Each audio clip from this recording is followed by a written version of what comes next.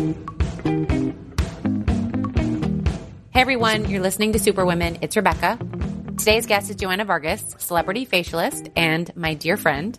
She is the founder of Joanna Vargas Salons and Skincare Line, which I am obsessed with, and the author of Glow From Within. Today we talk about how she self-funded her business on a credit card and how she has founded the most incredible facial salons and skincare line that is known around the world. Take a listen. I do want to start by sharing, my first memory of you was when I got a call from a dude, so shady.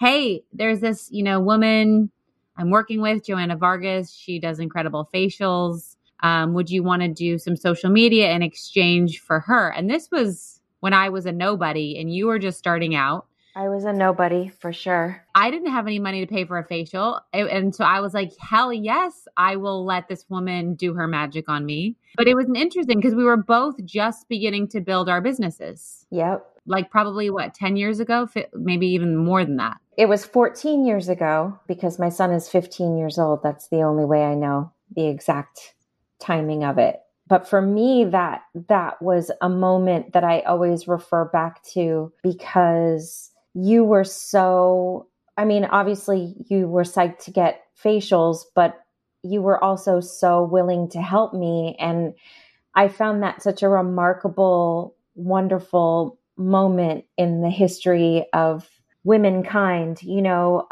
reaching out to somebody and somebody just being like, how can I help you? What can I do? It was really beautiful. So thank you for that. Oh my gosh. It was easy because I loved your product. I loved in a time period where I couldn't pay rent that I could go feel luxurious and have my skin look great was everything. So I was more than happy to help. So what got you interested in skin and this trajectory you've been on? What did you start wanting to do when you were little? And then what made you pick this? I always say that my career has been a winding road. As a young girl, I was always interested in products, always interested in fashion and beauty. I had perfumes and powders and bubble baths as a child from very young. My earliest memories are of me watching my grandmother do her hair and makeup and thinking how beautiful she was and how perfect her skin was all the time and just wanting to be like her, really. As I grew up, I wanted to be a fashion photographer, I thought. And when I moved to New York City after college, I tried to get into that. But I realized very quickly that I really wasn't suited for the industry and not really suited for the kind of lifestyle, the freelance lifestyle. So I really went to aesthetic school as sort of like, I don't know what to do. Maybe I'll do makeup. I've always been interested in products. And once I was in beauty school, I really fell in love with taking care of somebody and really having that one-on-one alone time where I could really figure out the puzzle for you or help you with something so that you could feel more confident in yourself. And really there was nothing more feminist and caring to me than doing that. And I gave myself a year in the industry to see if it was something that felt right to me. And that was 20 years ago. Wow. After you finished going to aesthetic school, what was that next step? I got a job in a really cute little organic day spa in Tribeca and really just tried to learn my craft. I have worked for dermatologists. I've worked in more med-y type spas. I've kind of worked in all different kinds of places because I wanted to figure out where I sort of fell on the spectrum. What kind of skincare did I want to do? What did I believe in? What did I see worked and what did I see didn't work? And that was really the first 6 years of my career or 7 years of my career until I started my own space with my husband. Let's get into starting your own space because I think that I still have to disabuse myself of the idea of I'll just start blah. That'll be so easy. Yeah. So what was that initial inspiration? And then tell me about the grit, the blood, sweat, and tears that it has taken to get to where you are today. And then you have to brag about yourself a little bit so people understand how big your company is and how successful you are, just so they can get a perspective. Okay. Well, leaving a job that paid me very well and that I was very successful in was very difficult for me. But I felt like I had done everything that there was to do, and there was nothing left except for creating my own space. And really, for me, it was interesting. The more people I told about wanting to start my own space, the more people told us that we would fail and that we couldn't compete with the money and the resources that other companies had, because it was just me and Caesar. We had just been married 2 years and we had a 1-year-old in the house when we, decided to start, and we just didn't know what we were doing. We literally started the business on credit cards because we really didn't have savings and we didn't have rich parents or, just anybody to ask for the money. And so we started the business. When I met you, it was a 300 square foot space. You had to whisper in order to not disturb the client in the next room. And it was just me and Caesar, and then me and Caesar and an assistant. And we kind of grew it from that. But our real vision was to provide a space that felt welcoming to everybody, because as Latin people, we had always had different stories about our upbringing or different stories in our past that made us feel like we weren't welcome in spaces or things weren't for us. And certainly looking at fashion magazines growing up, I definitely felt like I never saw anybody that looked like me in a magazine. And so we really wanted it to be all us and for us. So, we hired who we saw in the universe, and we created a space that felt welcoming to everybody. And we kind of had so many ups and downs, but I think the biggest challenge was just the fact that we were in the early stages of our marriage, and we just still had to figure out how to communicate with each other. We had a baby in the house, which doesn't necessarily welcome communication and reason. Like you have this person living with you that cries all the time, that needs a lot of stuff, that doesn't talk back to you, but takes a lot of attention. And so we were learning how to be married. And I think I was talking about this yesterday.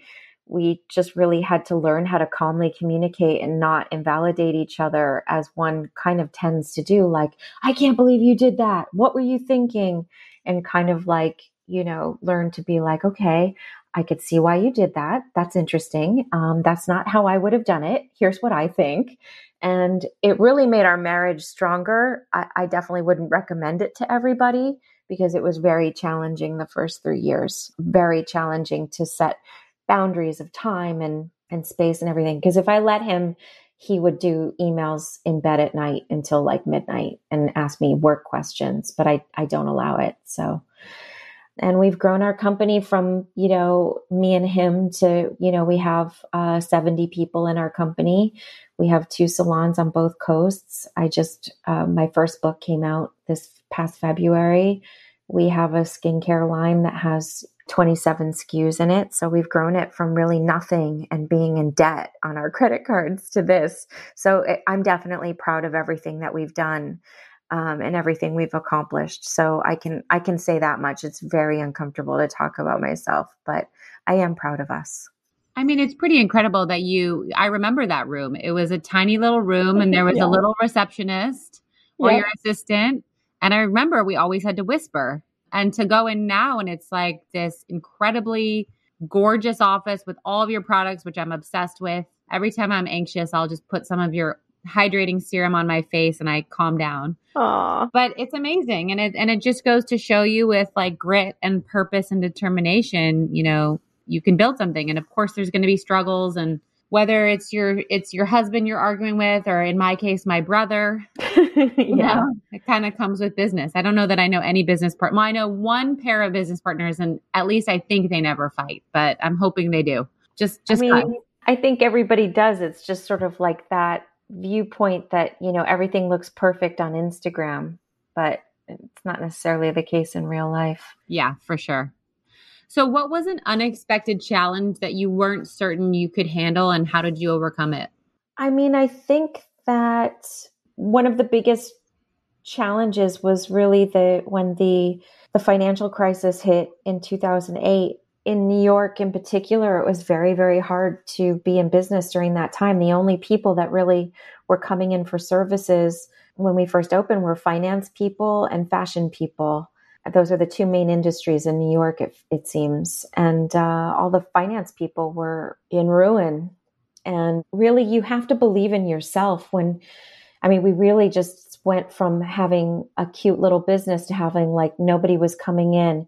Even people who weren't harmed by the stock market and real estate crash and all of that stuff didn't want to get facials because they felt like it was so obnoxious to get facials when everyone was suffering.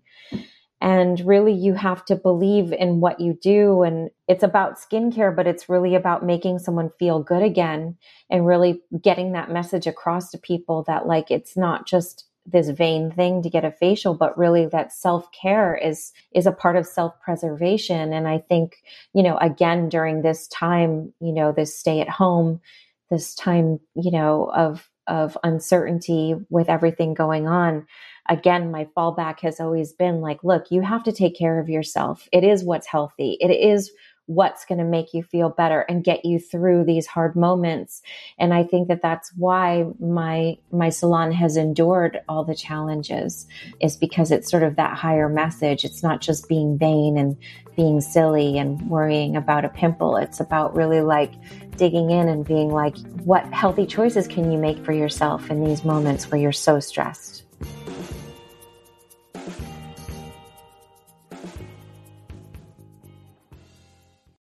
Look, Bumble knows you're exhausted by dating.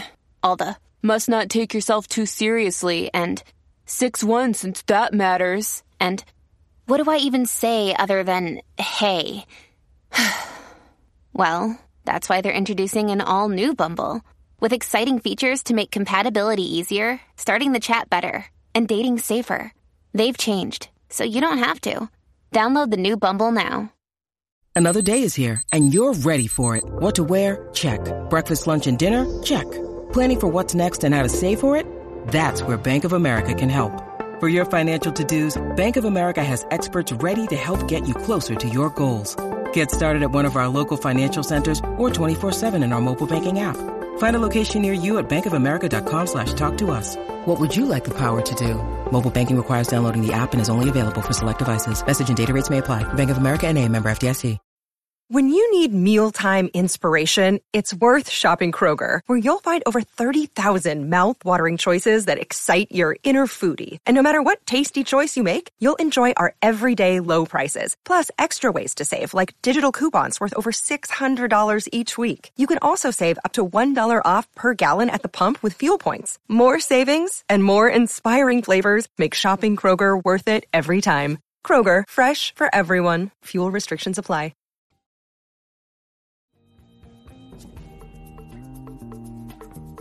That brings me to this question, because if that time seemed hard, let's talk about COVID and how you had to pivot there. Because it's not like you could be given facials when everyone is, freaked out about transmission. No, as a business, this has really been a nightmare for us, for our company, just because we have so many employees that we want to take care of and support. And, the salons being closed for 6 months. Actually, LA just reopened yesterday. So even in LA, we just haven't been open at all. In New York, we've been open for 2 months. It's been interesting because I think it forced me to do something that I wasn't entirely comfortable with, which is like turn to social media. You, Rebecca, are very good at it. And I feel like it's always come naturally to you. And your voice is very strong. When I look at your social, I see my friend and I hear you, And for me, I am used to being alone in a room with a person and talking privately with people.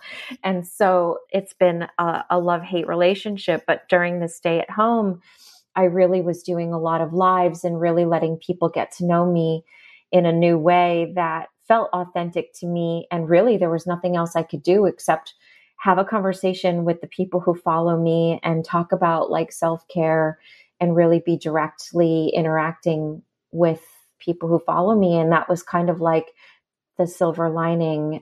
Because I'm so busy all the time, I don't always take the time to turn to social for those kinds of things. And it forced me to have that. And it was kind of like a beautiful, growth for the brand. And, that was sort of the silver lining in all of it. Since the reopening, I mean, I've kept 100% of my employees in LA, and I think 90% of my employees in New York. So wow, I'm very proud of that. That's incredible. That is beyond incredible, because even with what we went through, there was no way we could keep everybody because, half of our business melted away. It sheared off a cliff, and we couldn't support those people that were there for that business. So the fact that you kept most of your people is exceptional. We really tried. We really, really tried to do everything that we could, and no shade to anybody who couldn't make it work. I see a lot of that in the press where you read this business got this and that, and that they weren't able to take back certain employees. It's tough, man. I don't think anybody understands just how difficult it's really been for any business. So, the fact that you were able to hold on to anybody, it's a miracle. It really is. Yeah, it's true. So I want to pivot a little bit and talk about skin, because I'm sure people are going to be like, you interviewed Joanna Vargas and you didn't even ask her about how I can get better skin.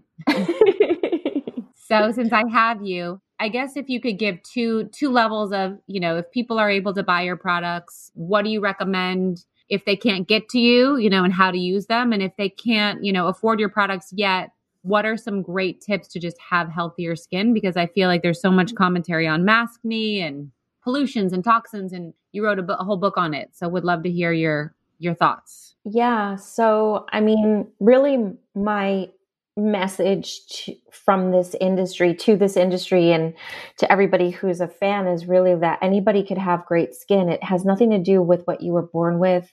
Your DNA doesn't have anything to do with it. It really has to do with your lifestyle choices. So for those of you who can't necessarily afford to invest a lot in product, but are struggling with breaking out or just are unhappy when you look in the mirror, really, I need you most of all to look at what you're doing to create the skin that you're in. Are you sleeping enough? Are you making healthy choices with your meals? Are you washing your face before you go to bed? Are you exercising enough? Those things directly affect your skin and will directly affect whether you're breaking out or not. If you're doing all of that and you're still breaking out, then, I encourage people to, Dr. Frank Lipman is a good friend of mine. He has a lot of really good advice on sort of diet choices that would bring down internal inflammation, because pimples and breakouts have a tendency to correlate to what's happening internally in your gut. So more greens in your diet and all of that. But Dr. Lipman is a real MD, and he could speak more to that than I can. In terms of like basics for skincare, whether you're concerned with aging or breaking out or anything in between, one thing that is sort of a must in your routine would be a retinol at night. Retinol stimulates collagen production, but it also controls breakouts. So using a retinol even once or twice a week makes a huge difference to the way that your skin looks on a day-to-day basis. Incorporating a vitamin C serum during the day or an antioxidant serum during the day, it reduces inflammation, it boosts the efficacy of your sunscreen, it protects the skin against pollution and outside stressors. So that's like, again, a universal ingredient, no matter your skin tone, no matter your skin type. Washing your face and using every day and using sunscreen, key steps to your routine. So those things are really important. If you were going to buy one thing in my line to try it out for the first time, I would probably recommend the Daily Serum. It's something that is universally liked. It's a hyaluronic acid serum, so it's light but hydrating, and it has lots of greens in it, chlorophyll and oatgrass juice. So it makes you look like you have a rosy glow and is really healthy for the skin. I love all those tips. And I think that I'm glad you're talking about what's inside. I think maybe I talk about your gut too much on this podcast, and I'm not a health podcast, but I swear to whoever you believe in that when I started taking care of my gut, people are like, oh my God, your skin, like no amount of facials, as much as I want to get them all the time, no amount of topical cream could heal the redness that was coming from the inside or the big pores, once I began to work on it. And I do post it on my stories sometimes, for people to get those products, but it was a night and day. And now what I put on my face makes it that much better, but it's not like I'm trying to cure it from outside in. Exactly. And I think that that's something that's really important. What you just said, you're not trying to cure it from outside in. Really that's sort of something that people don't understand about skin is that it's a window into what's happening inside your body. So if you're seeing something that you don't like, even if it's a loss of elasticity, what could you do to change that with lifestyle choices? Sugar, alcohol, those kinds of things really compromise your collagen. So even loss of elasticity is something that can be somewhat controlled by what you're putting in your body and choices that you're making. For sure. So my last two questions, and I love to end my podcast with these, is what would we be surprised to know about you? I guess people are surprised to hear that I play the piano and that I paint, that I'm secretly an artist. I play the piano mostly because I love music. I'm a huge music fan. I know a lot of actresses. I lose my mind when I meet music people. I have no chill whatsoever on that one. So I play music. Piano is really good for my hands to keep them strong and to keep them exercised. So I do that every day. I play piano every day and I paint. I love painting. It's one of the things that I do that calms my nerves when I'm stressed or allows me to kind of forget about my troubles, so to speak. And I do lots of arts and crafts here in the house with my daughter specifically. I did a lot of crafting while we were at home in the house together. So I that's love surprising. that. And then what is one piece of advice that either you've learned and you would love to pass on or something someone told you that you were like, actually, that was a great piece of advice? I remember when I was younger, I was probably in my late 20s. And when you're in your 20s, I think that you're most critical of the way you look than any other time in your life. You're just regularly ripping yourself to shreds. So I was in really great shape at that age. But anyways, I was, I think, complaining about something about my body to a fashion model. She was a supermodel from the 70s. I guess I could tell you it was Lauren Hutton. And she was listening to me kindly, probably annoyed by me. And she was like, all that tells me is that you need better lighting in your bathroom. And I thought it was funny that she said it. And I had to really think about it for a long time. And I've thought about it so many times. I'm 50 now. So I've thought about it a billion times since she said it to me. And it's really unhealthy to look at yourself in the mirror and think negative thoughts. And it's really unhealthy to kind of be your own worst critic. It's not, constructive criticism. And, why not have good lighting in your bathroom? Why not think good things about yourself when you look in the mirror? Why does it always have to be negative? So I've thought of that a lot. And I thought it was the best advice I've ever gotten and the best advice to give to a young person. Absolutely. I love that because back when we used to go into stores and go shopping, bad lighting, man, it can really ruin your day. You're just going to pack up and go home after that.